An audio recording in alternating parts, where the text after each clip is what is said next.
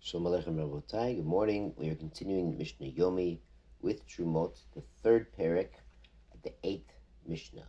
Hamit Kaven, someone who intends Lomar Truma, to say Truma. He's pointing at his pile of produce, and he's about to separate the Truma, and he intends to say the word Truma of Amar Meiser. The wrong word comes out. He says Meiser instead of Truma. Or Maaser V'amar Truma. He's pointing at the pile and he's intending to separate where the Meiser is, to designate verbally where the Meiser is, and he says Truma instead by mistake.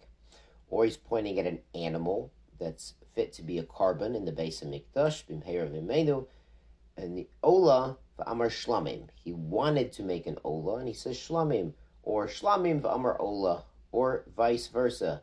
A shlamim, a peace offering, and he says an ola, an elevation offering. She'enu nichnas l'bayit zeh, and he's about to make a neder, and he's making a neder not to go into a certain house. Now maybe it's a house of ill repute, or maybe it's a house where someone lives there that he knows is a bad influence on him. And so he's about to make a neder on this house, Amar Lazay, and he points to the wrong house, or he says to the wrong house, the wrong address, or the wrong whatever it is. Or if similar neder, She'enu Nehene Lazay, Amar Lazay, where he wants to make a neder Hana, and this is the nuclear neder. If someone can't get Hana from another person, it's like cutting them out of their life, and this was really, the Gemara says, please don't make nedarim, please don't play games with this stuff, but this was the nuclear neder option, where somebody was really a bad influence on Reuven. So Reuven says, I'm not going to have any benefit from him, meaning I can't speak with him, can't do business with him, can't have any benefit from his property, can't eat his food, things like this. They're really, really cutting him out. The guy must have been a really bad influence. But he makes a mistake, and he says, Lazay, Vamar Lazay, says the wrong person. The Mishnah rules in all of these cases, lo amar klum. It's not valid. His mistake doesn't change reality. It doesn't change the neder, it doesn't make the kodshim, it doesn't make the truma meiser. Ad sheyihu piv v'livo shavin. It's an amazing concept, until his mouth and his heart are in alignment, are equal. So the Bartner explains, this is a din zaraisa. So the Bartner brings psukim to back up this Mishnah. Dichsiv motzis fatecha tishmor. What comes out of your mouth, you keep. So that implies whatever words he said, even if there was a bit of a mistake, you have to do it. Uchsiv, but it also says nediv lev, somebody who donates from his heart. So that means the heart is in charge, and the heart often in psukim means the mind, the thought, or the intention. HaKetzad, how could this be? Be'inan gomer belibo motzi b'sfotav. So what is required is he decides in his heart, in his intention, motzi b'sfotecha, and then it comes out of his lips like his intention. That's when it's binding. Now there is an interesting wrinkle, because truma, there's a pasuk by truma that says nechshav lachem truma, and that's even machshava, that's even thought. So it sounds like people could designate truma even with thoughts, but these other things, these nedarim and kodshim, they have to mamish be spoken out of the lips. Motzis fatecha tishmor. Good.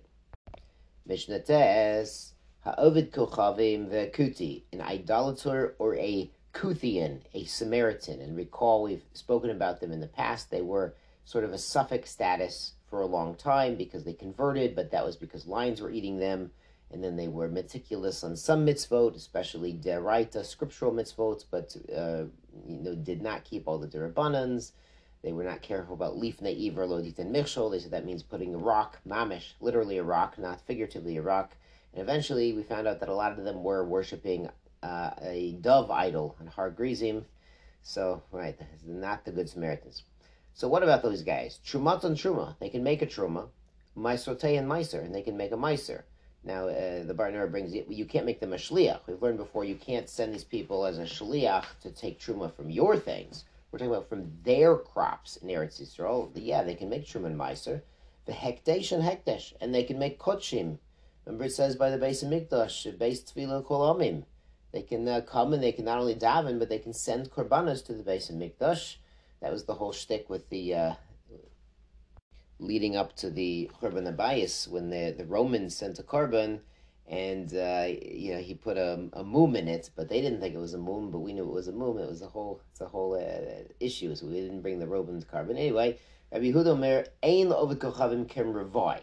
Rabbi Yehuda says they don't have kerem ravai, meaning the fourth year produce of the vineyard. They are exempted from that. Chachamim omrim yeshlo, but the other sages say no, he has. Now this is an Eretz Yisrael. He has. In Eretz Yisrael, he's chayiv to do this. True. Apparently, he can donate this. He's not necessarily chayiv, but he can donate this. Trumat ha'ovet kochavim, a truma made by a non-Jew, midamat. It makes dimua. It's mamish truma for chayiv malei chomesh, and a non-Kohen, a zar who eats it, has to pay back a chomesh penalty to the Kohanim. Rishimon Poter. Rishimon says no, he doesn't have to make the fifth. He does agree it's meduma. According to Rabbi Shimon, it is truma derabanan, not deraisa. And on a truma derabanan, Rabbi Shimon says we don't have a fifth, we don't have a chomesh, but we do make it demua on a derabanan level, so people do take it seriously if the idolater took truma from his produce in Eretz Yisrael. Shkoyach, have a great day.